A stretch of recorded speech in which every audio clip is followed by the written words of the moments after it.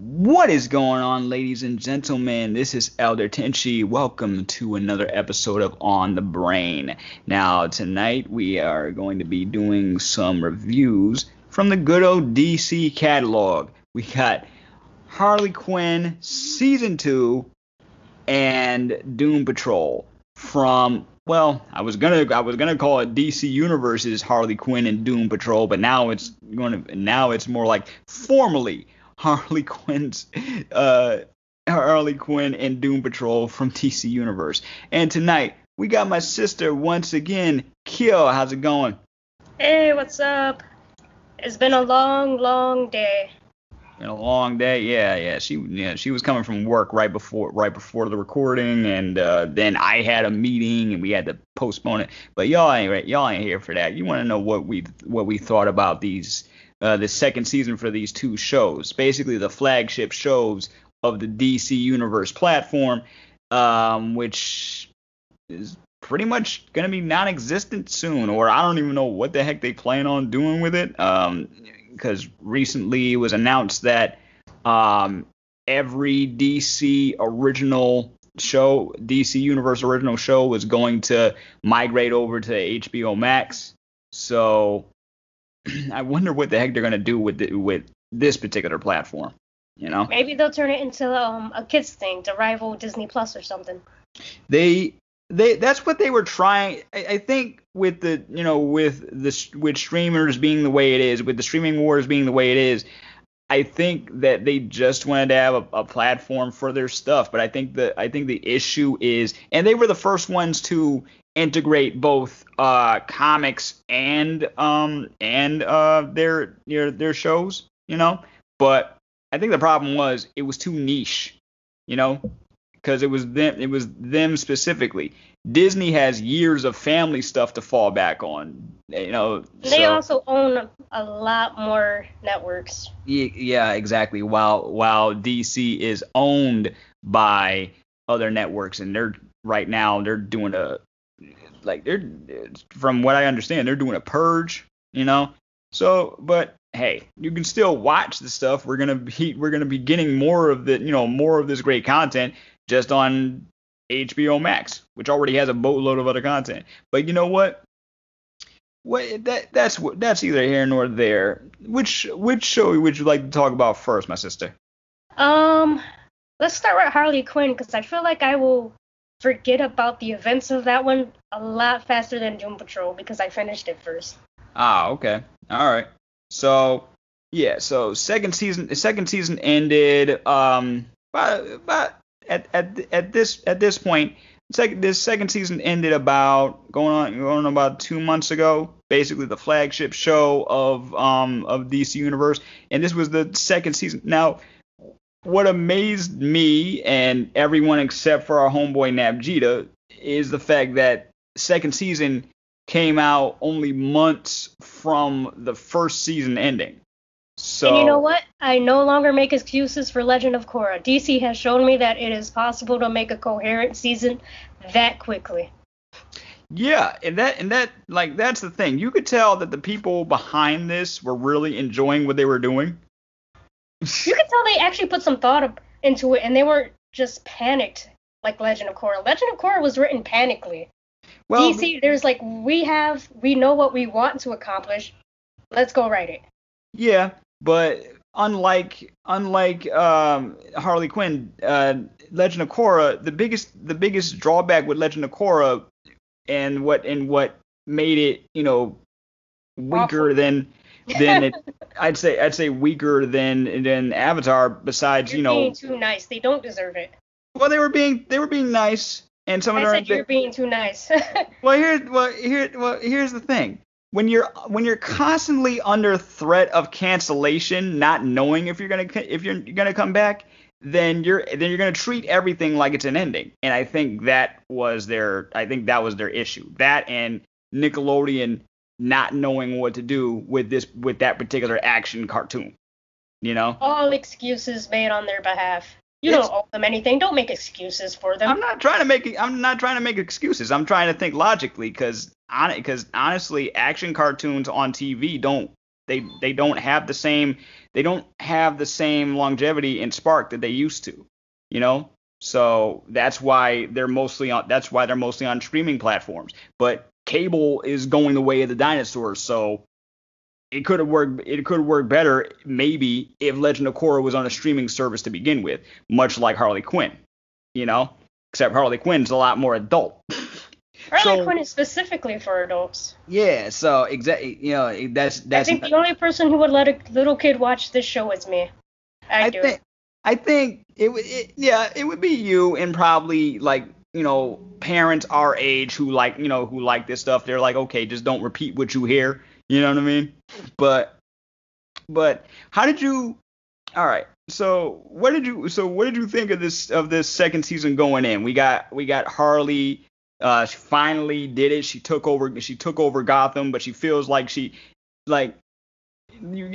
got one side saying, okay, so what are we gonna do next? You got the other villains taking over, saying that Harley Quinn's got too much power, so they're trying to divide it. While she's just like, I just wanted Gotham to be in chaos. What did you think of that? Honestly, I think the first couple of episodes were the weakest in the series because I don't remember them all that well. I remember like maybe the last couple episodes being so much better than the first half of it. So I can't remember. I think, you know, like the sophomore seasons, especially with the first season being as good as it is, you know what I mean? I think that you're always risking going into the second season, without the same push as the first. You know what I'm saying? It's not as good. But well, I wasn't saying that it's not as good. I'm saying the first couple episodes of season 2 weren't as good as the last episodes of season 2. Right. Like so, the finale was pretty dope. Mm-hmm. But as far as the story they were telling with this one, could you follow it easily? Did you think it had a coherent story? Was going on there? Oh yeah, they were definitely picking up from season 1, and the whole thing with Dr. Psycho really surprised me. I didn't see it coming. You know, given the fact that this guy really his name is Dr. Psycho. His name is Dr. Psycho, and he clearly has a complex. What I thought was a little strange was how he was basically mad because he never grew. Was that it? I thought he was just tired of Harley Quinn fucking up all their work. Well, I'm talking about what made him evil in the first place. Oh. In the middle of the season, we get a backstory for him, and it's basically about his height. You know what I mean?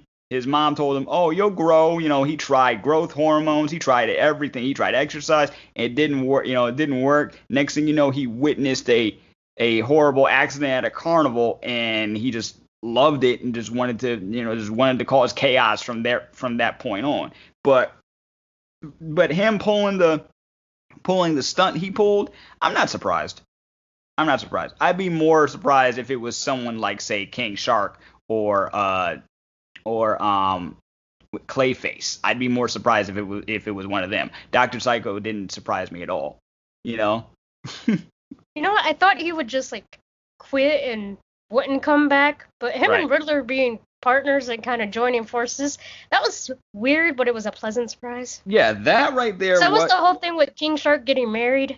That right there was, well, if you go back to I think it was season 1 or sometime early in season 2, he did mention that he was engaged.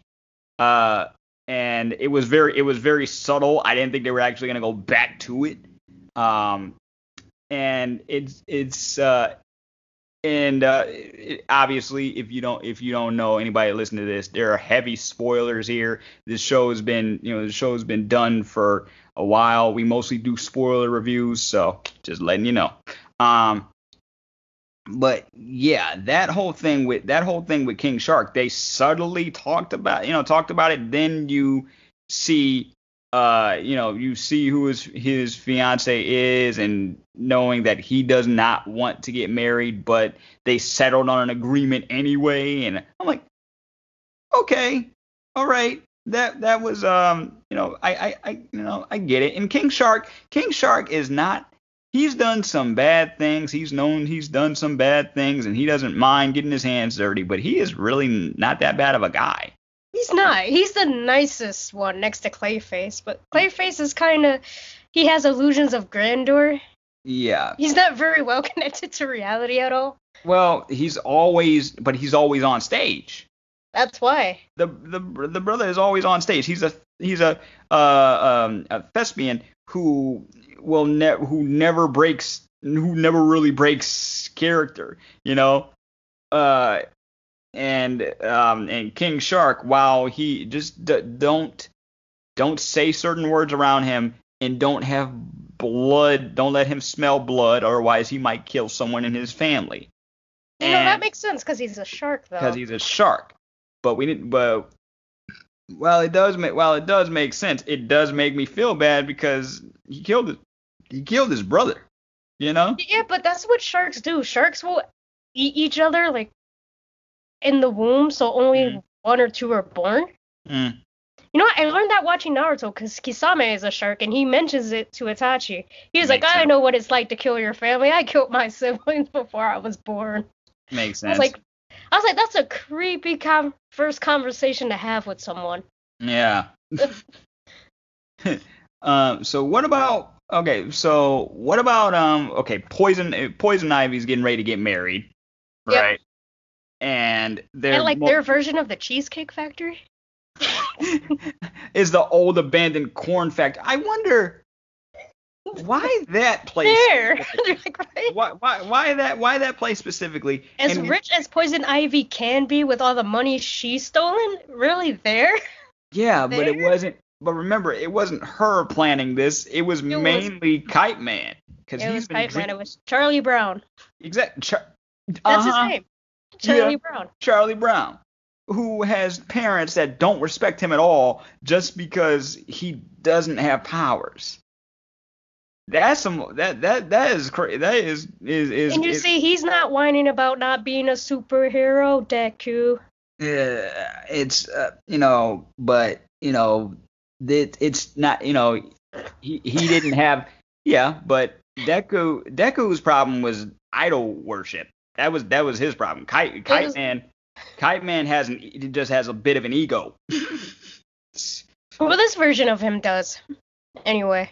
Yeah, and like all of this is played up for laughs, but you do kind of feel for him because I do at the end when he realizes he's like, I love you, but you don't want the same things I want in the end. Exactly. Yeah. I felt bad for him. Yeah. Like, I did too. Poor guy. But that was character development right there, and that was the moment he needed, because honestly, marrying Poison Ivy would be a mistake. Yeah, because she would not be into it. Like, yeah, she does care for him, but their relationship was real. But getting married would not have been a good thing for either one of them. Which, strangely enough, Poison Ivy has had children before. She made little plant babies in the animated series. Yeah. And when they died, she was heartbroken. Of course, she was actually upset about it. Because those were her babies. She gets upset over plants dying. I mean, it makes sense. Yeah, I want to ask a question. Yeah. Of all the versions of Poison Ivy, which one is your favorite? Because there are different versions of her. Oh yeah, I'm aware. Honestly, I gotta go with. I have to go with the 1992 animated version of, like, I love this version. I really do. But favorite, I gotta go with the 1992 version, because she was just a great villain. This Poison Ivy, while being a great villain, is also somebody that, I don't know, because everything here was played up for comedy, it feels different. But I'd have to say, like, they're both on my top list, but I'd have to go with 1992 Poison Ivy. Who's yours? Which one is yours? The animated series. Animated series, same? Yeah, because in that version, she was a vixen. She was someone you should be cautious and afraid of. Right. In this version, she's like her powers, when you really think about it and fight against her, she's terrifying. But other than that, she's someone I would actually be friends with. That's the, because she hates people as much as I do, and we both like nature. I don't like it to the extent that she does, but yeah, she does. Yeah, but I mean, I'd be an eco-terrorist. I'd save the Amazon with her and Ra's al Ghul. Right. but the animated series made her a villain, but she was still the same person. She still liked and had the same things. She was still a feminist, because that episode with Harley Quinn when they lived together in the toxic waste dump. Yeah. And she was like, "Don't go back to Joker. What the f are you doing?" It's the same here, except now she can curse. Yeah. It's fun. It's funny because it's funny because in the 1992 series, that was a noir. You know what I mean? So of course you're gonna have. It is, but is it really? Based on the number one setting, number two, the way that the lines were delivered, number three, the way the characters acted, yeah. Oh, and the music, yeah. It has those things, but it's missing the more important elements of noir. Which is? Noir is someone who is unrelated to a crime investigating it and becoming increasingly paranoid to think that the world is out to get them because they know secrets that in truth aren't really there. Batman's investigating a crime and he's paranoid by himself, but it's not investigating the crimes don't make him that much paranoid. He was already paranoid. Exactly. Mm-hmm. To begin with. Yeah. But it's not like he stumbled upon it. If you don't get what I'm saying, then there's several movies you can watch and then compare it to Batman, and you'll be like, Batman misses that key element that these movies have. So to me, it's based on noir, but it's not true noir. It's more hard-boiled. Okay, that's fair. But as far as this being a modern day comedy, I do, however, feel for these characters and their relationships, especially Jim Gordon with himself, because he's been down on his luck since the beginning of the show, and we finally get to meet Barbara. I could have gone without her, but okay. I honestly, I'm not surprised that we got to meet her. I'm surprised we got to meet her in that way, because it seemed like she transitioned from being Barbara to Batgirl kind of quickly. And while that's fine, and she did have some good parts to it, I was just a little taken aback by how quick she went from being just a fan to Batgirl, But I'm glad they didn't just focus on that. Just like they didn't focus on anybody else in the Bat family. Like, we saw Damian in this once. And Alfred once. Well, a few times. Well, no. He had like. Alfred was in here a few times. He was in here a few times, and he had a big part. And him basically being the second savior of Gotham after Bruce was banged up and had to stay in. I'm like, okay, that wig you're wearing, you can see that coming a mile away. The reason why Bruce wears dark clothes is so people can't see him coming. You're sticking out like a sore thumb, but still getting the job done. So bravo, But of course, can't have this review without talking about the star character, Harley Quinn, who is just gotten crazier since controlling Gotham, and since taking over Gotham, to the point where they basically take Gotham out of the U.S. It's like, yeah, you're no longer part of the United States. I didn't know you could do that. I was like, did you just force them to secede? Is that? Bane did that in the comics recently when he took over Gotham. The U.S. government completely forsaken it and said, it's not on our soil, it's not our problem. So you can just do that. I didn't, that right there surprised me. But it's like those stories where the villain gets what they want, but after they get what they want, they get bored because they have no idea what to do. That's the Emperor Doom comic. That when he took over the world, he became so bored that he gave it back to the Avengers because he wanted to fight them again. You see, that's the plot of the DreamWorks picture Megamind, and Harley, while dealing with number one, basically finally being free of the Joker, well. What do we think of the Joker's new relationship with his Spanish girlfriend? Being a normal guy, being Jack. Okay. First off, Jack basically being a regular guy. That was I think that's my favorite joke in the whole series. Is what? Lots of dads are serial killers. But the fact that he actually hooked up with somebody that he loved, and if she needed to, she could cause damage too.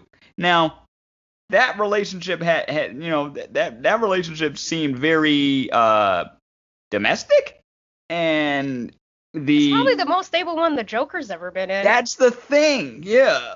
Unless we're counting, his first wife and unborn child as being canon, and not sure it is. Because the Joker's not sure it is. That's probably a lie he tells people. The Joker being a dad in the suburbs. Yeah.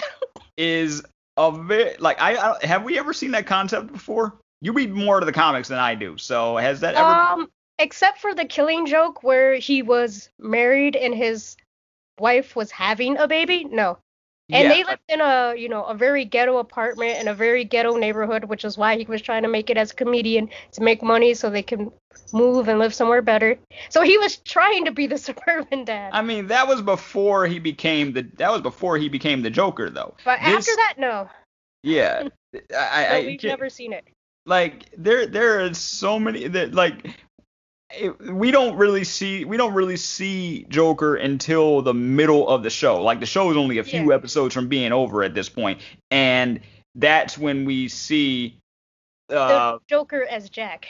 Jack, the bartender who we met earlier, but and then when he finally does that that laugh, I thought he was just gonna turn back into Joker right then and there. I didn't think they were gonna have to do the chemical bath. That's just the way he laughs, I guess. I mean, that's just natural. He didn't even see it coming. He's having dreams of Harley Quinn. He's having dreams of all the stuff that they went through together. But in his warped mind, he remembers where the book is, the magical book that has the Justice League. Right. It's a that was wild. That was wild. But that was also Harley trying to just bury her, just bury her feelings about everything, because that was even before the kiss. So it really just showed that Harley was obviously still trying to find herself, and in the chaos, she's like, what am I gonna do? Oh, you know what I'm gonna do? I'm gonna do whatever the heck I want. I'm gonna hook up with random dudes, and then she happens to find Jack again. Find her ex, and then as a different person, but then she basically vents to him, reluctantly, but she because he invites it, he's like, come on, tell me how you feel. Exactly, he was just being sincere. Joker wouldn't have let her vent like that. Here's the thing: if you want to compare it to the comics, when he's himself, which Jack Napier is his actual name, I found out recently, they gave him that name back in the 60s, Jack Napier. Mm-hmm. When he's himself as Jack, he's not that bad of a guy, but when he's Joker, he's absolutely insane. Of course, it's like Dr. Jekyll, Mr. Hyde, Yeah, and he only has normal relationships as Jack, because in The White Knight, the Joker starts taking this medication to make him normal again, Mm-hmm. And he's highly intelligent. We all know that his insanity comes from somewhere. Right. And he's nicer to Harley Quinn. He asked her to marry him because he's like, I've treated you wrong. He's like, I'm very sorry. He's like, I'm not gonna do it again. I'm like, oh. As a normal person, Jack isn't bad. As the Joker, you don't want to see him because you're probably gonna get shot in the face. Of course, or beat with a crowbar. But in this version, not only did we see Jack and he apparently had a normal relationship and basically became a stepdad, Joker is willing to do the same thing. But he's still the Joker. Yeah. So it's kind of twisted, but you know what? Kind of sweet all at the same time. It's that. But I realized something. There wasn't a lot of interactions with other people. They just had the core. We barely even we didn't even see the Justice League until the book wasn't even mentioned until almost the end of the show. So because that's one of those things where we're supposed to believe that the main characters forgot about it, and they only remembered at that certain time. And here's my thing: is if I don't forget about it, then I can't believe the main characters forgot about it. Make me forget about it first. And then I'll believe that the characters forgot about it. Well, I think because they were stuck. They only needed the book out of necessity because of what happened with Darkseid and the parademons and everything. If Darkseid, he doesn't have a clue how Earth works, does he? No, not a clue. Not a clue. You think he would know after all this time of trying to rape Superman? He knows how to, he knows how to read people. He knows how to read people, sure. But if it wasn't for Dr. Psycho trying to convince Harley to get an army to take over Gotham, then the Justice League would have still been trapped in that book because they wouldn't have needed them. They wouldn't have needed them to combat anything. I'm surprised Batman's first thing wasn't, I have to rescue the Justice League. Even he forgot.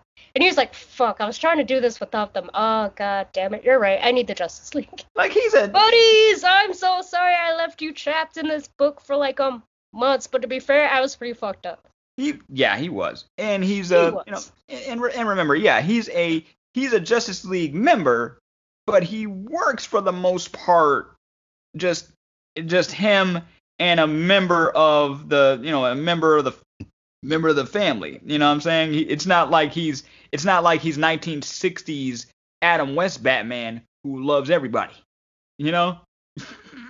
So but it was funny because when the Justice League came out of the book, and I know we're going everywhere, but this is how these things how these things happen. When the Justice League got out of the book, we saw Zatanna for the first time, and she just had a small role. Get them out of the book. That's it.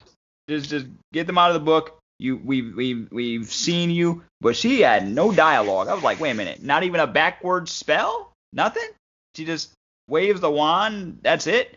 While Superman's over here flirting with Wonder Woman. I'm like, okay, you taking a page out of the New 52 for that one or what? It was funny. I just wasn't expecting it.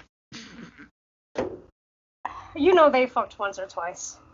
Well, in the New 52, we know for sure they did. So, yeah. I mean, hey, when they first shipped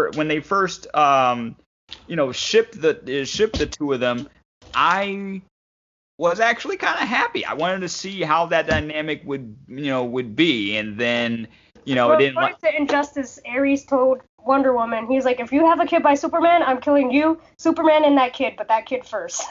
Yeah, but that's Injustice. That's a whole another universe. Yeah, but I'm pretty sure he'd do it in any universe. Yeah, he would. Yeah, he would. While Clark, I will say one thing. Batman and Clark have similar tastes when it comes to women, right? But Lois Lane has never hit Clark. She has never tried to kill him. No. She's never hit him. So she's never hit him. She can be You You know know, how many times Catwoman has put like her 9-inch heels in Batman's face? I'm like, how is his nose not broken by now? Lois has never done anything like that to Clark. nah, but yeah, but Bruce likes the. I think he just likes the challenge. I think that's He all. likes to be hit. He likes to be hit. If let's put it this way, if he was just a regular average, rich guy and no him not being Batman and say Selena was still a stripper, he'd be down at the club. He'd probably own. He'd buy the club. He'd buy the club that she was working at. Say, you ain't got to work here anymore. We're running this place together. That's what he would do. And you know what? She'd probably say no because it's her. Right. Yeah. But it's. And then she'll find another club to go work at, and then he'll go buy that one. Mm-hmm. To get her attention. Yeah. Yeah. What have we done? What have we done? Yeah. Speaking of the Catwoman, what did you think of the bachelor party? Like, Harley tried so hard. I believe she wanted it to be good for. She wanted to make amends for Ivy. Oh, she did, but she didn't want to. She wasn't ready to talk about what went down. You know what I mean? Or what kept going down during their bachelor or what party. kept going down. Mm-hmm. Or he kept going down. Now, this version of Catwoman, however brief, I liked her. Even though this was a brief. I didn't think she was coming back. I wasn't expecting her to come back that soon. I was expecting that one episode with her in it, and then that's it. See her next season. But she came back pretty quickly, and the Bachelorette party. The Bachelorette party was hilarious. Oh yeah. Okay. Do you want to get drunk and trash the place? Let's get drunk and trash the place. Do you want to get drunk and trash the place? The invisible plane. Come on, the invisible jet. Now, the poor pigeons, just smacking into the plane because they can't see it. Poor pigeon. So much blood, and then then we go to Themyscira, and it's already been taken over. And it was the return of Lex too. Right, it was the. I'm glad we got to see Lex again. I hope Lex stays in the series. Yeah, the brief appearance of Lex Luthor in this episode. And of course him trying to do a business deal to turn the partner up and make the Themyscira into a resort. I'm like, okay. That sounds like Lex. That does sound like something he would do. None of this, even though this was a comedy, none of this seemed unbelievable.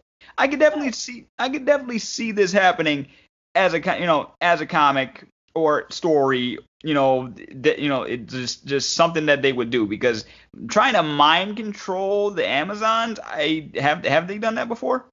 Not that I know of. Mostly when people go to Themyscira is just to kill the Amazons, and they kill a few, but ultimately they fail. What did you think of? Well, I know we're gonna go back to the Harley Quinn, Poison Ivy, everything else. But what did you think of Mr. Freeze? You know what?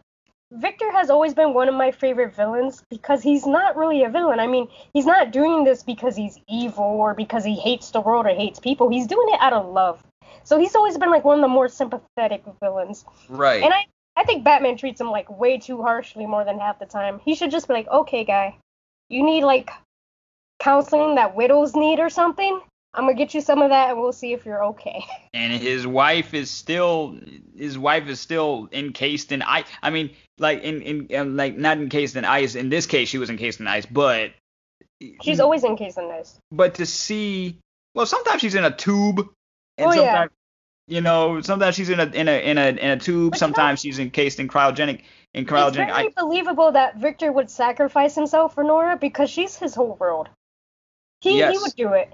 Yes. That's not out of character for Victor. No, I don't think so. The way he cares about her. Now, he was a little delusional though during the dinner scene when he freezes everybody and feeding her like a fish. I'm like, well, at least number one has to make sure, because she's still alive, has to make sure she gets her nutrients while still encased in that ice. But he technically saved her by doing it, because remember, the penguin just wanted her dead. Exactly. Now, I think, is this the first time we actually get to see his wife outside of? Other than his flashbacks of him remembering how he met Nora and their relationship and their marriage, yes, this is the first time she's been her own character ever. Because up until then, she's just a body, in a tube. Right. And her being part of the bachelorette party, like, okay. Like, we don't know you very well, but I needed to invite people, and Ivy doesn't have that many friends. Exactly. Ivy doesn't have that many friends. Really, the only two friends she has is her homegirl from kindergarten, and Catwoman. So, so having Mrs. Freeze in there, I think it added something. Because we had never seen her before. I'd like to see her again. Just briefly. What about when Harley and Ivy finally hooked up? To be honest, I didn't think it was gonna happen this soon. I know it was something I complained about in season 1, and I was like, but I wish they would have taken more time to build up to it rather than just 2 seasons, like maybe halfway through season 3, if it gets to season 3. They haven't confirmed it 100% yet, but I got a feeling it is. There was an article going around saying that they were thinking about, ideas for season 3. Not to mention that was a very well received.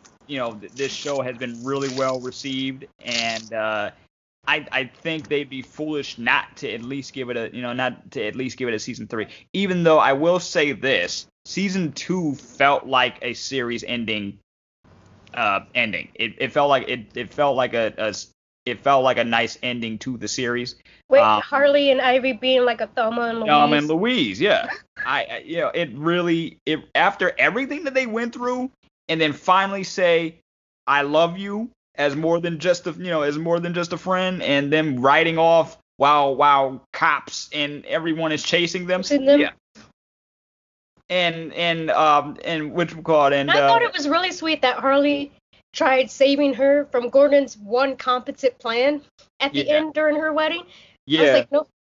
I'm like, Ivy doesn't want her to be there. She doesn't want to see her. But I was like, she's trying so hard. So hard. Like, I don't think Harley has ever tried this hard before. Not even with the Joker. And she really tried with that fucker. Right. And even if she just thought of her as a sister, I'd still think that she would do this because she doesn't want her and Ivy are so much alike. She doesn't want to see anything bad happen to her, and that would have sent her over the edge. I mean, that's a true friend right there who will go through that for you, and then finally express to you how she feels. And it really just, it was something that I know that they were going to do eventually. And in season 1, I was like, okay, they're going to build up to it, but I wasn't really focusing on that because we had other characters to focus on as well. This whole, the whole story. Joker knows Batman's identity if he can remember it, which could be the plot of season 3. Right. It's gonna be it was a whole thing, and it was really enjoyable. Now, there were a few things I think they could have done better at, like for example, we really didn't. Now, there could have been stuff behind the scenes, I don't know, but I wanted to see more Frank. Oh yeah, he didn't have that big of a role this time. No, not this time around. No, he only had He did fuck the other flowers at the wedding though. Right. Yeah. To me, that was just absolutely hilarious. I'm like, really? Right. And but we got a lot more of Cy Borgman and him pulling a Deus Ex Machina, but oh yeah. But the thing is, and I think Nabjita mentioned this to me. He said they will without shame pull a Deus Ex Machina. They did that the last time when he turned into a transmorpher. So Yeah, but name like 20 things that doesn't do the Deus Ex Machina. Well, it's just it's hard. It's hard to find someone who's not gonna fall into that. Yeah, true, but this is the second time they've done it with the same character. You know what I mean? Like, same character. How many times did Game of Thrones foreshadow and tell you what was happening rather than show you every season? You know, that's hey, you gotta blame. That's the writers. You know, that's the writers thing. I'm not saying it was a problem because we knew that Cyborgman had these, abilities, but I was like, what can't he do? He can't even freaking die. Besides walk, he can't even freaking die because all you got to do is use 1980s technology to send his consciousness to another machine. To a VCR. And yeah, and there you go. He made himself explode using the same oil that the Maccabees used for their menorah. I'm like, okay. For Hanukkah. That is for the first night. I'm like, okay. Harley herself is Jewish, so. Yeah, but that speech wasn't said to her. That speech was said to to Kite Man and everything else. So, but when he made himself explode to get rid of the dome, I'm like, okay, what else because you can imagine. I know this is fictional, but you gotta imagine what kind of strain those implants and everything else that made him the cyborg he is have on his body. You know, like, bro, you literally have a bomb in you. I'm like, what is this, Dragon Ball Z? Come on, the androids had bombs in them too, and they got removed. This guy actually got to use his bomb, and he had the key to it. That's the best thing about having a bomb inside of you. As long as you have the key, you're good. That was a crazy scene, and he did get to go to he did survive but not survive till the end. Like, we still saw him at the end of the show. So I have no doubt that if and when season 3 comes, we'll definitely see him again. He's a staple of this show. Everyone needs that old cranky Jewish grandfather, I guess. Yeah, basically. But him and Harley Quinn, they love each other. They got each other's backs, even though he did try to kill her before. I mean, who hasn't? Who hasn't tried to kill her? Ivy, Catwoman. Her father. We said who haven't tried. Her mother. Her mother's never tried. Oh yeah. That's it. I just wanted you to grow up and marry a doctor. Mama, I'm a doctor, and look what happened. Yeah, like, it'd be fun. Like, I know we only saw them in season 1, but I gotta go back to her mom and her passive aggressive attitude. Like, it just. This whole thing was once again about Harley, about Harley being able to find herself and admitting her true feelings to her best friend. Like, she thought all she wanted to do was just be the baddest villain. That's it. And yeah, like, some people are sitting here and saying, and they kind of made it a point to bring that up, like, oh, she used her Mary Sue powers. I'm like, okay, they know what they're doing. They're speaking comments. They're speaking the comment section. These are the guys that have every sort of complaint, and then next thing you know, it's like, oh, you know what? We're gonna make fun of ourselves before you do. When that episode, that's the best way to do it. Yeah, when they know what people are gonna say based on their writing and based on the current climate, it's great because that gives you so much material. Like, you have no power if I make fun of myself, like at the end of 8 Mile, right? That they had no power, nothing, because he knew exactly what he was gonna say, so he just went to it. Self-deprecating humor. What are you gonna do? As far as as season 2. How do you think this measures up to season 1? You know what? This is a bit slower than season 1. I feel like season 1 was more fast-paced than this one. But it was just as good. Like, I enjoyed it just as much. Just as much? Yeah, I enjoyed it just as much. Awesome. And I know we're looking forward to a season 3. Oh, what villain do you want to be introduced in season 3? Who are we missing? You know what? It would be cool to see Scarecrow. Again? He's dead. Yeah, but it would be cool. It would be cool to see. No. You know what? No, scratch that. We got to see? Cause Two-Face got all the screen time in this one, right? So, and I liked this version of, like, this really gangsta version of Two-Face. And even when we had that flashback episode when he's just Harvey Dent, the district attorney, they really upped the clownish politician in him. You know what I mean? Like, vote for me. But you know what? A villain that I don't see a lot of, and only recently rediscovered him because of the animated series, the ventriloquist. That ventriloquist and the dummy. The ventriloquist. You know what? He's crazy enough to work in this world. Yeah. Yeah. We got to see Penguin. Two-Face got some good screen time. We finally got to see Mr. Freeze. Catwoman was cool. We got to see a lot. We got to see a lot of people. Some in short capacity. Some have had more of a screen presence. Yeah. Obscure. We even got to see Condiment King. Okay. He's really obscure. I just want to take some time and reflect on the fact that we got to see Condiment King, because we never see outside, yeah, comics. Exactly. Like he was introduced decades ago, and when I found out he was a thing, the Lego Batman movie, where they just put everything and everybody in the film, and it worked, right?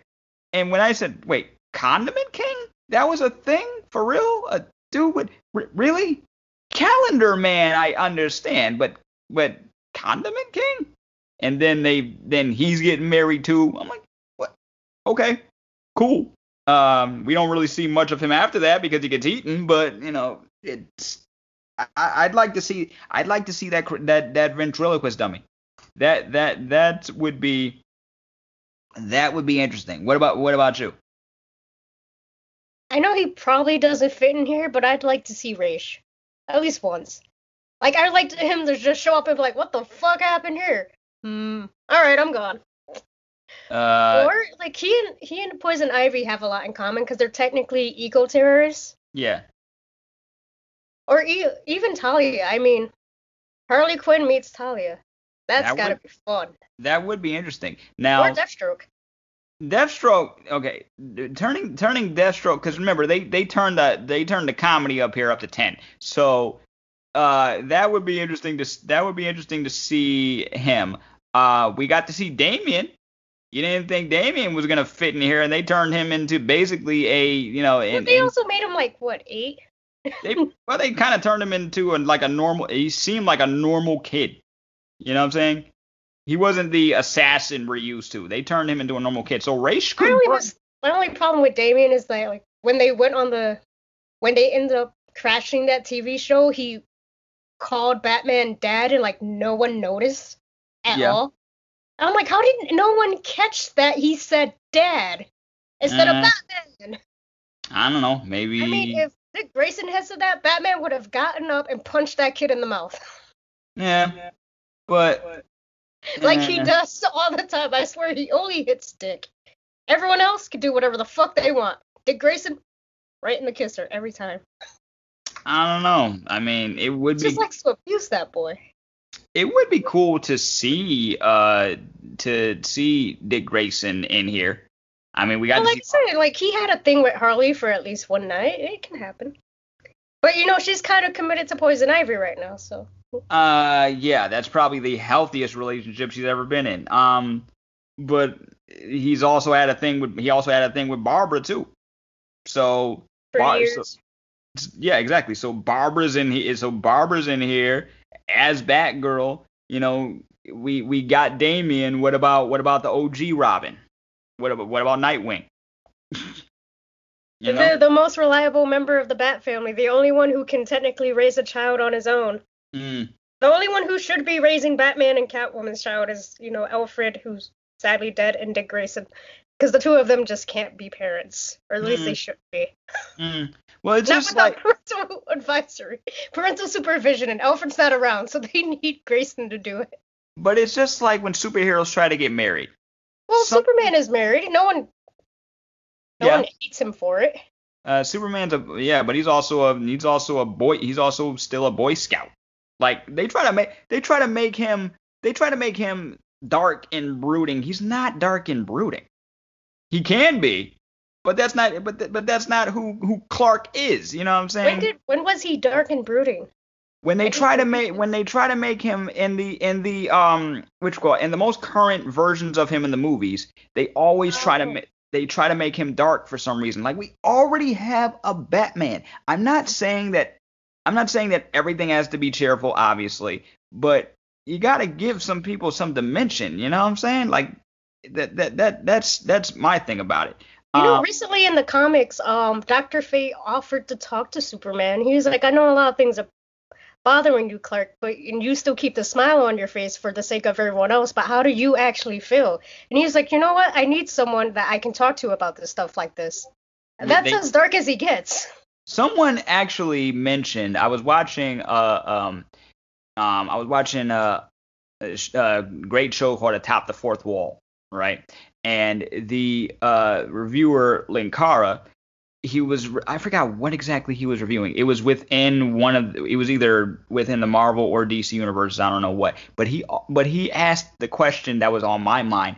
Why isn't there why isn't there a psychiatrist or a psychologist or a doctor for superheroes?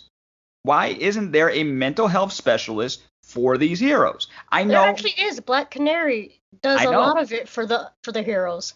Yeah, she does, but she also does stuff herself, right? Yeah. But the reason why they end up being heroes in the first place is because of their mental health, right? But when you decide to take on this job, you're definitely going to need more than just one doctor, because she can't handle them all, right? And plus, if she goes out herself and helps out the Justice League and everything else, and and has a husband who goes out dressed as a Robin Hood figure with arrows. I mean, everybody needs some help here.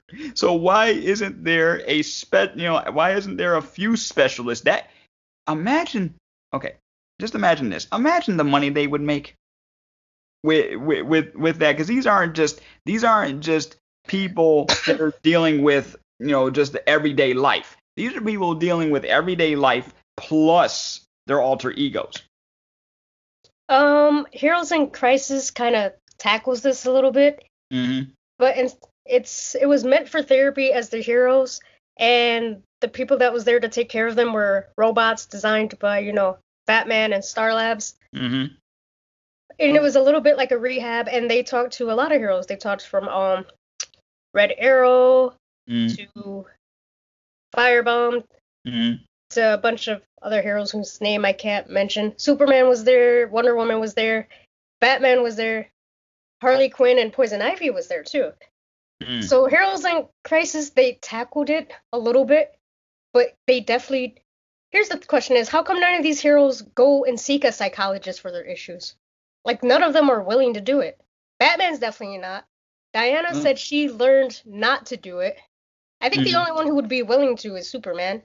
Yeah. But someone has to ask him the question. I don't think he'll just come out and say it unless he's talking to his mother. Right. But then he has his mother. Yeah. But, sometimes you need an impartial party. Well, that's why Dr. Fate offered to talk to him. Right. As someone who has been in therapy for a while, You know who sometimes. needs it?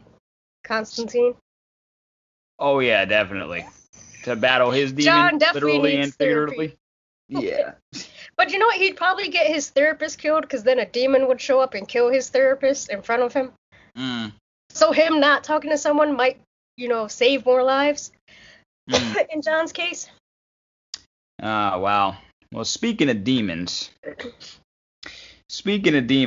while we're anxiously awaiting the third season of Harley Quinn, because the second season, as we both agreed, was to us anyway, was just as good as the first season, even though I think the first season had it a little more.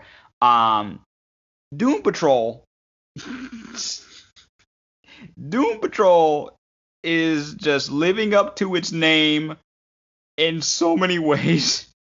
Um, this season was bonkers, Oh yeah. and yeah, this season was I need a bonkers. Reese's peanut butter cup phone like the chief and his magic friend had. Oh, you want the Reese's peanut butter cup phone? Yes. That sounds like something they would have had in the 90s, you know? Man, I think that's really cool. I was like, a phone I can eat and not hate? Yes. Yeah, it's magic. So, But it's also a Reese's peanut butter cup, which I like. right? So in this season, at the end of last season, we were introduced after a crazy kaiju battle and we were introduced to the chief's daughter, Dorothy. Dorothy. And and early on we discover exactly why she is the way the way she is, and I have to say they did this girl dirty. Okay, they did this girl dirty. Everything from the freak show to her being who being locked up, basically locked up in Danny for Straight. 90 plus years. Uh, it like I get it. Essentially, if she grows up, you find out if she grows up, then she's basically gonna destroy the world, right? But this is another reason why you got to be willing to talk these to talk these things out. She doesn't know that the reason why she's not growing up is because of powers, and she's gonna end up becoming the the end all of all, just gonna it really kind of irked me, because I'm like, this is a child, and she's had to stay a child for this long, right? But not only do we have that, we also have more internal crises with all the characters. If Oh yeah. No you one know has a bigger internal crisis than Jane. no, because not only is she dealing The with. underground is completely in turmoil. Right, exactly. She's dealing with, but we get to learn a little bit more about how that works, how the like how her being the primary, how she wasn't always the primary, how other personalities can live and die, apparently. Now we're not sure if they're 100% gone or if they're going to come back again in some capacity. But man, they like, imagine having all of that in your head. Like, each one is a different personality who has gone through their own life, you know?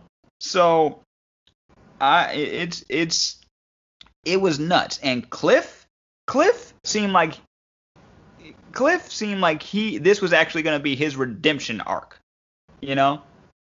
This was the time where he was going to get what he wanted with his daughter. Right, exactly, because that's all that was about. Like, he is actually a pretty decent friend. We can definitely understand his anger towards the chief after finding out that he was lied to this entire time, and everybody in the Doom Patrol were essentially experimented on. Uh, you Thank you, know, Chief. it it's understandable. But man, he dropped like as many. I wasn't counting, but I think he dropped more F-bombs in this season than he did last season. I mean, he was also angrier. Like, he was angry at the chief. He was angry because his daughter at first didn't accept him. Right. When he drove to her house with Jane. I mean, you just walk up to her door, try to explain everything at once. That's a lot to process. I mean, I'm glad that at some point I was a little taken aback that she wasn't, she didn't react to a giant robot showing up at her door. But then I remember, they know Cyborg exists. They acknowledge the Justice League. So they're like, okay, this is par for the course. Move on. I had to remind myself of that. Like, they're in a world where gods and everything exist. So seeing a giant robot walk up to your door and start talking to you is child's play. But I say this was his redemption arc. And Jane, not Jane. What's her name? Rita. Oh my God. Yo, I felt for Rita. I really felt for Rita. Because we get to learn more about her kind of abusive relationship with her mother, and why she and why that stuck with her for so long, because that is something you don't want to see. That's something you don't want to see. Like, it's kind of bad enough her mom was thinking that she couldn't do it on her own, so her idea was, in order to get my daughter to the top, I'm going to have to do something that she can't do, so, but then walking in on it, that oof, man, that's scarring, Still there? Yeah, I'm still here. Yeah, but, and Cyborg, while slowly starting to deal with his issues, I'm kind of surprised we didn't see his dad more in this. I mean, we do, but it's a very, very small role this time around. But yeah, I mean, this was like last season was a character study. This season was an extension of that, but more on the mental health spectrum. You know what I'm saying? Yeah. At least coming from my point of view. What did you think? It's always a mental health issue when you're dealing with Jane. Yeah. Not so much the other characters, like maybe a little bit of Larry and Rita, but that's because they suffer from guilt that they inflict on themselves. Like, Larry feels guilty about what he's done with his family, about hiding the fact that he's gay, the whole thing with his boyfriend. His is denial, and we know that. Right. He could come out of that denial whenever the fuck he wants. He just refuses to grow up. He could now. But at the time that he was, that he was number one, he was a different person. Like, he was married to a woman in the 1940s, so not exactly the time for someone to say, "Oh, hey, I'm gay," right? Because obviously he had to hide it, But I think the way he was, treating his kid was a little like just out there, like, hey man, he made you a rocket ship. He made you a gift. He's proud of you. Why you gotta take it apart like that in front of him? And then, he's like, now I'm gonna show you how to build it right. How to build it right? Like, but he built it that way for you. Do you not see that? Which is why the spirit had to show him, like, this is what your son was trying to tell you. Not knowing that his son knew that he was alive the whole time, because he became he kind of became a very damaged person. And I know there was a lot of more factors besides just that one instant that went into it, but he became a very damaged person. And then we see a little bit more backstory on Larry and how he came to to find himself at the mansion, and what else his radiation is capable of. Like, it was heartbreaking when we see his family. And it was heartbreaking to see that his only surviving son called those people on him. Yeah, the normal people, the normal agency bureau, whatever they're called. That was upsetting. It's like, no matter what he's done, he's still your father. Like, yeah, he's still your dad, and he's trying to make amends. It has been years. Like, he has grandkids and great grandkids he doesn't know. Come on. Right. So he's trying his best. But his kids were so damaged. Of course, they're not gonna trust him. Well, his one surviving son. Remember, his oldest son committed suicide. Right, and that was like when we find out about that. That's how we find out about his funeral. And could you? I can't imagine, because he hasn't really aged. No. He hasn't really aged due to the chief, but everyone else around him and his family has. So can you imagine trying to explain that to people you haven't seen in decades? It was all kinds of heartbreaking. I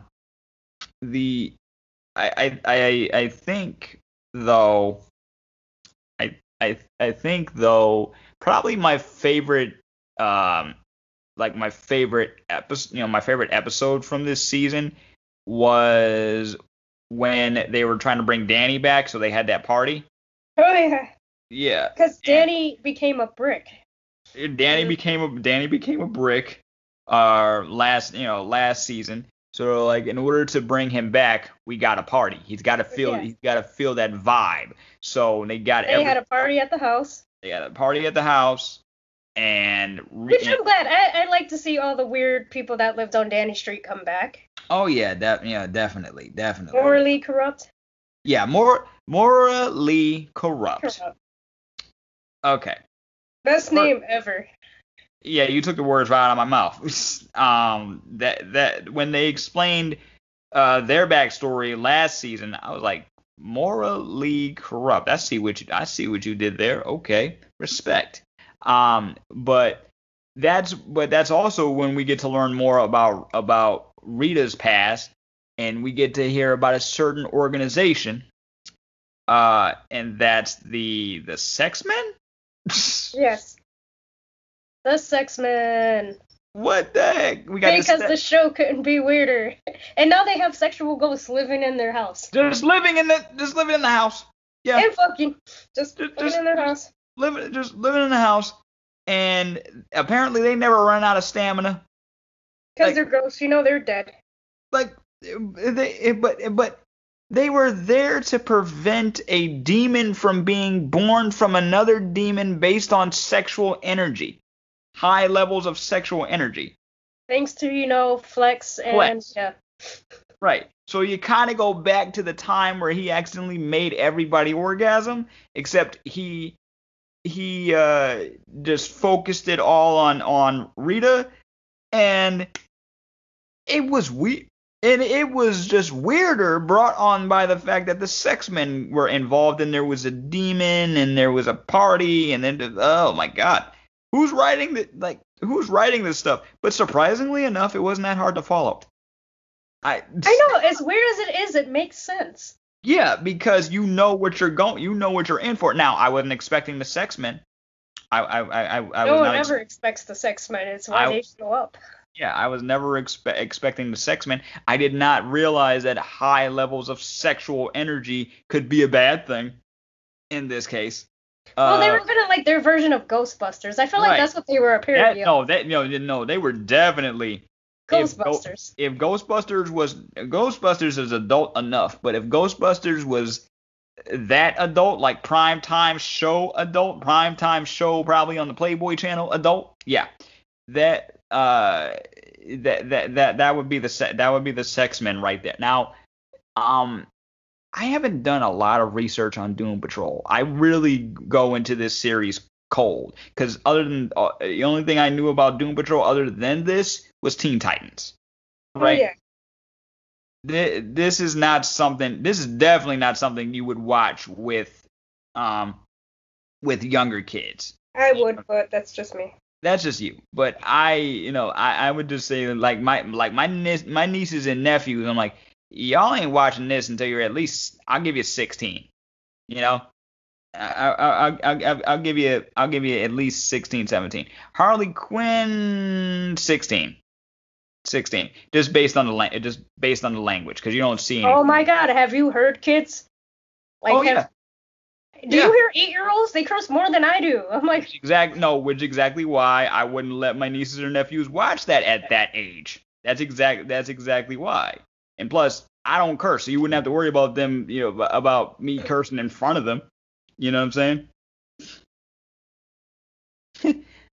But that's just my thing. Honestly, but there was so much going on. Like we go back to Cyborg and his relationship. Cyborg was the only character who was happy this entire season because he had a girlfriend. He was trying to find happiness, yeah, and he thought he did, and then you find out like she had ulterior motives too. Now I want to say she did like him though. I want to say that she did like him though. And speaking of mental health, what did he try and do? He went to a group and tried to and tried to get himself some help. So big ups to Cyborg for doing that for himself, and also being sort of a mentor to Rita.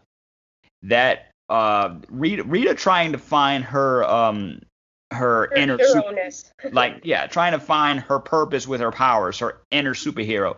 That was funny. That was funny to see, because I really do want to see how she develops going forward. She's getting her confidence back, which I don't think she ever really had due to that weird thing with her mother. Well, her and her mom had a strained relationship to begin with, and then seeing her mom doing what was that, a producer of a show? I think so.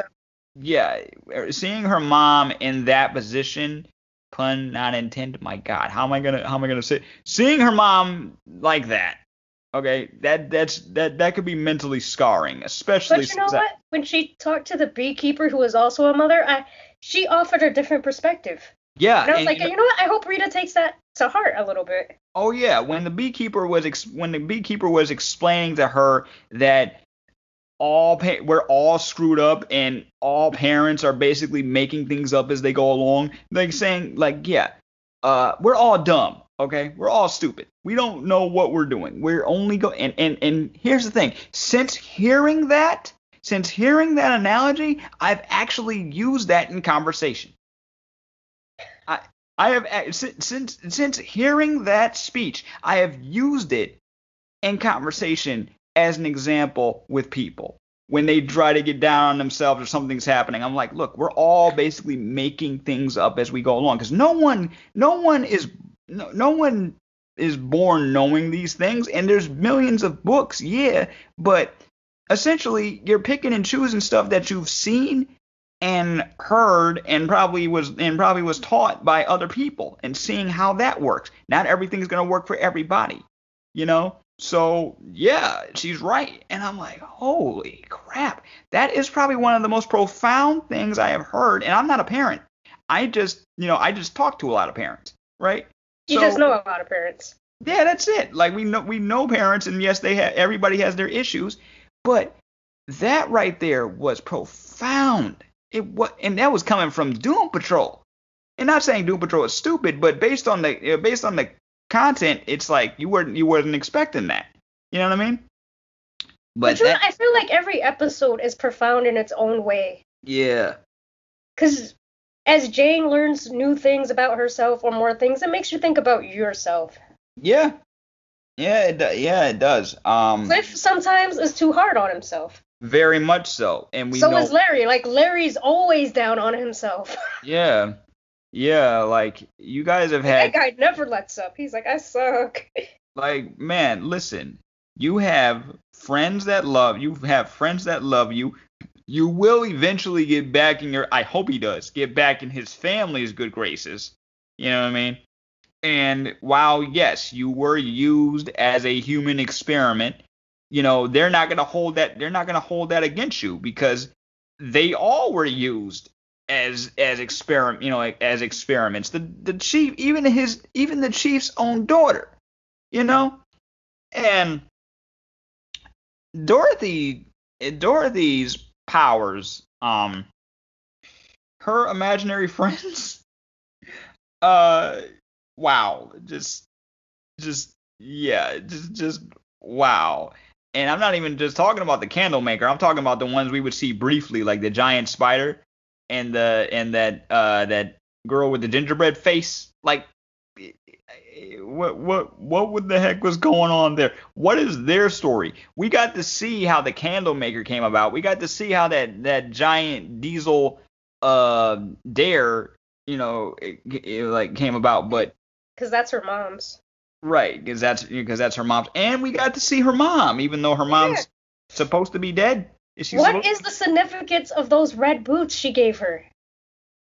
I don't know. Oh, you were looking for the symbolism? I have no idea. Yeah, because like every time she saw her mom and she's like, take it, she was offering her the boots. And I was like, the boots must be a key to a power or something, maybe. Or it represents like maybe stepping into adult shoes. Yeah, you know what? Yeah, it seems like a literal interpretation. Yeah, but you know what? Based on the fact that she is growing up in this way. Oh man, getting your period for the first time in a public place like a gas station, that had to not only physically cause pain, but be embarrassing. Oh, yeah, because you don't know how to explain it to your dad who has been around for years, but is freaked out by the fact that because his daughter's growing up, she's going to bring about the end of the world. Yeah. I mean, that's a good thing to freak about.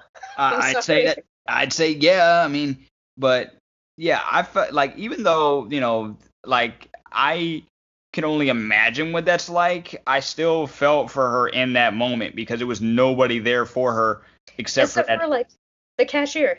Except for that stranger. So it really like that right there was it was kind of hard. It was kind of hard to watch, but I think because there was nobody else there for her other than a stranger. So, big ups to writing on that one. I bet that happened to one of the writers. You think so? Yeah. That seems like it would happen to one of the writers or someone they knew. I'm willing to bet it probably did happen to one of the writers because the way that was written well. Like I've heard stories like that, and that was just a well written scene. So possibly it could have happened, or they just did their research. They probably asked questions. Where were you when your PMS first showed up? I'm sorry, but you don't ask people those questions. You don't. It's one of those you should not ask. Well, it's not like I know that certain questions are only you're only comfortable answering when someone has gone through it too. But I think with what they were going, just based on the fact that we both felt for her in that scene, I think you might be right about somebody who actually went through it or knows somebody that went through it and wrote it in to the story. Yeah, this season it felt short because it was only 9 episodes. It was definitely short. Now, but I felt like it was much more powerful, especially where Jane was concerned. Losing her spot as the primary to Miranda, who was hiding a dark secret, and I fucking called it when I said she was killing the other personalities. Now, I thought, I thought something was up, because I was like, she can't just be the hippie child here. She can't. Because every single version of, that we have seen, every single personality that we have seen has had some sort of grudge or ulterior motive or power we're not aware of that's really destructive. Even Baby Doll. And, oh man, Baby Doll. Baby Doll, no. Baby Doll. Yo, I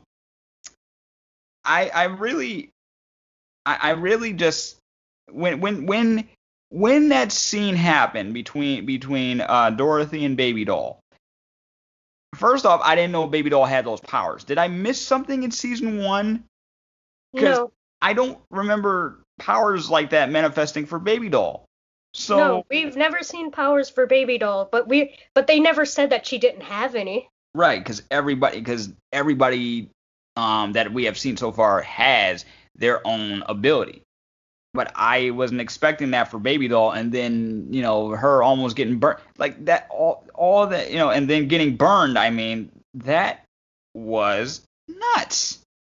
That was honestly nuts. And then seeing how the body reacts when there's nobody up there, like it's just there. It basically looks like she's unconscious, and then you see them slowly change. Now, if a personality can die and another one can take its place, can one be born from something? Yes. I don't think they're born. I think they're so deep down that even Jane hasn't seen them. Because remember when Miranda demanded that Baby Doll, and what was the other one that was hurt? The one that went missing. You know what I'm talking about, right? Scarlet Harley, yeah. Yeah. Yeah. When Miranda wanted to give them a funeral, a new personality of Jane showed up, an Arab one, and she was chanting a song, and Jane says, "I've never seen this one before. Where did she come from?" And someone told her she must have been buried down so deeply she never had a chance to come out. Oh, man. Well, so Jane could have more personalities that she's not even aware of. I mean, based on what the original primary before Jane went through, that little girl, yeah. Kate. Based on what she went through with her I called that one too. I was like, I know the story. I've seen it. Yeah. She was obviously physically abused, mentally and mentally abused, because who puts their own kid in a whale for punishment?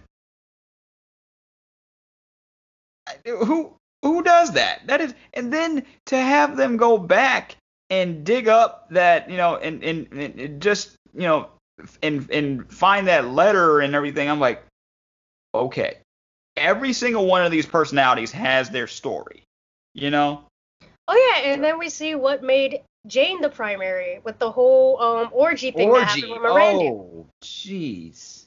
Is it just me, or did that guy look like Joshua Peck? He did. It was that. Yeah, I think it might have been the hair. Was the hair? Yeah, it was definitely the hair. I was like, is that Joshua Peck? And then at the end of the episode, I'm like, no, it's not him. Nah, but it looked like him. It's like him. Yeah, I know exactly what you're talking about. But Miranda led Kay to a normal life, or at least for a little bit, up into the orgy. Up until that, because her boyfriend was like, look, you got to be willing to try new things. Like, you don't play that card. You just wanted to do someone else, and you didn't want to feel guilty about it. Which is what Jane said. Usually in settings like that, at least from the little bit that I know, they talk about it beforehand. There's agreements, there are regulations, there's safety precautions. That was just something that was brought in that seemed like it was planned, but no one told her. I think that was the point, because she would objected to it. Well, yeah, she has a right to. You gotta, at least make sure she's comfortable with it. But she obviously was not. And Jane just popped up, made that speech. You know what I mean? And then walked out of there like a boss. She really did. I was like, so that's how we got Jane. Oh yeah, big ups. And Miranda ended up throwing herself in the well, so Miranda is technically dead. Technically. She's been dead for a long time. This person isn't Miranda. So what is, who or what is she? That's the cliffhanger, isn't it? Well, it's one of the cliffhangers. It's one of the cliffhangers in this 9-episode season. I was like, why is this so short? Because that finale felt unfinished to me. But at the same time, I didn't know it was the finale. I thought there was another episode. I thought I missed one. Here's what I kept doing. Because I was watching the remainder of this on HBO Max, but I still have the DC Universe app. So what I would do periodically is see if the episode count would change, because they have on DC Universe, you can see the episode titles and stuff ahead of time. It's just they're locked because they haven't premiered yet. So I would see how many episodes were on the episode count and the Doom Patrol category. So, but then I noticed it was only 9 episodes. I'm like, 9 episodes? And then I started overthinking. I was like, does this have to do with COVID? Does it have anything to do with COVID? Because same thing happened to the Flash CW show. They had an ending that didn't feel like an ending, and it's gonna have to continue into the next season. So I don't know if it had anything to do with it, but that ending didn't really feel like an ending to me. I could be wrong. I could be totally wrong. But going from 13 episodes to 9, I wonder what happened. And we did get to see the that beard hunter guy. Oh yeah. We did get to see a little beard hunter guy. They did make a That was actually one of my favorite episodes, was that whole thing with they take the stupid wax from your head or something. They make every bad idea seem like a good idea. It reminded me of is it Tiny Toons? Bad idea. Good idea. Oh, it was Animaniacs. Yeah. There we go. Yeah. They have and then they then they give it all to the Queen, and now she knows everything about you, and she'll sit there telling you about yourself while you're in this delusional state. Like everything's all good. Everything's gravy, But this is Doom Patrol. So I never know what to expect, which is great for this show, because I can't predict what's going to happen next. You know what I mean?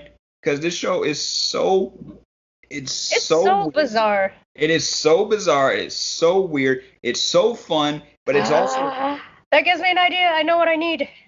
I need a Doom Patrol and JoJo's Bizarre Adventure crossover. Okay. Let the bizarreness intensify. You gotta wait. Which season of JoJo? Any of them really. But you know what? Dio's a real big dick. So how about season 1?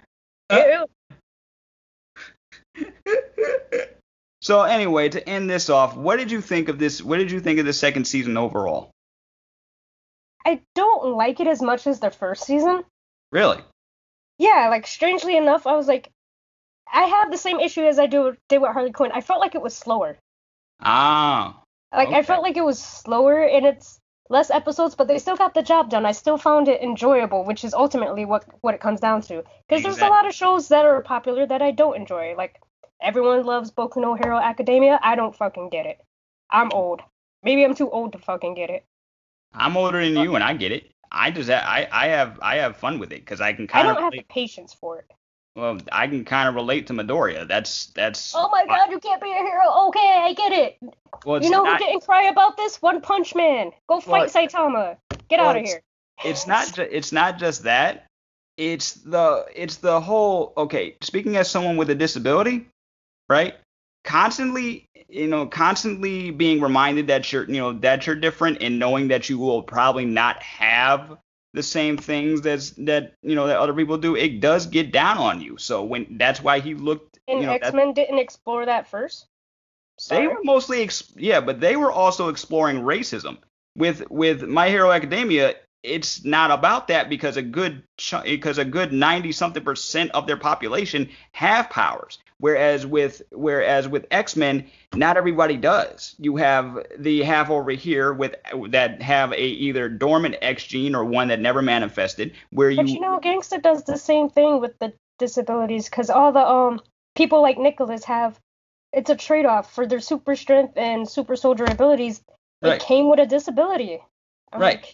Now, aren't they also a result of experimentation? No. Yes and no. Mm-hmm. What they are is it's Captain America if everything failed and he had children and Mm-hmm. it was passed down through the bloodline.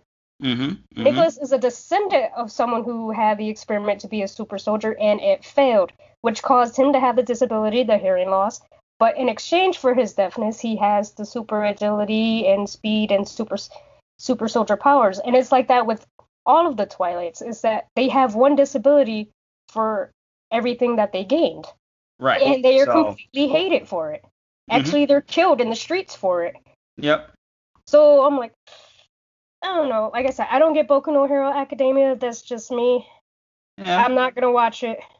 I've tried. I've watched like maybe the first 6 episodes, and I was like, you know what? It's not appealing. Stop. You gave it a shot. It wasn't appealing to you, much like Nabjita gave Inuyasha a shot. He doesn't really care. He doesn't really care for it. So everyone I know hates Kagome except for me.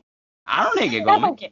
Okay, fine. Me and you. Everyone else I know hates Kagome. I don't hate Kagome, and I'm pretty sure Zilla doesn't hate Kagome either. He just prefers Kikyo.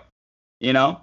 But I think it's just she's kind of annoying trope. I think that's what it is. Yeah, but I don't get it. Like, where is she annoying? I don't know. Neither. I don't know. I'm going to start rewatching some episodes to get ready for Yashahime, but maybe we'll find it there. I don't know, but because that's coming out in October. I've been wondering when that was coming out. Yeah, it's coming out soon. They just dropped the first trailer, actually. Oh, cool. I have to be on the lookout for Made in Abyss season 2. Oh, that's coming. It's coming this autumn, but I don't know when. Yeah, I'll let you know. I keep track of the schedule, so I'll let you know. Okay? But in the meantime, my sister, I want to thank you once again for joining me on this discussion. No problem. You just took a bit too long talking to Jesus about Cyberpunk. Yeah. I'm sorry. Stuff happened. Business was happening, and it got away from me. But in the meantime, we'll definitely be back for more, just nerdy news and reviews. Thanks everyone for checking out On the Brain. Oh yeah, you have to watch The Red Son of Krypton. The Russian Superman. Yeah, I watched it already.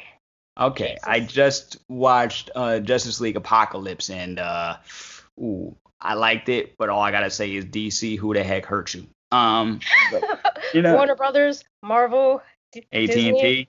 AT&T, they hurt them. They hurt themselves. I mean, DC's kind of suicidal. I'm sure Jim Lee is sitting in a corner contemplating whether or not he wants to slit his wrist. I don't think I want to be an executive here anymore. Oh, man. Yeah, but thank you everybody for checking us out wherever you get your podcast. We appreciate it, and we will definitely be back for more. And for Kyo and myself, that was On the Brain.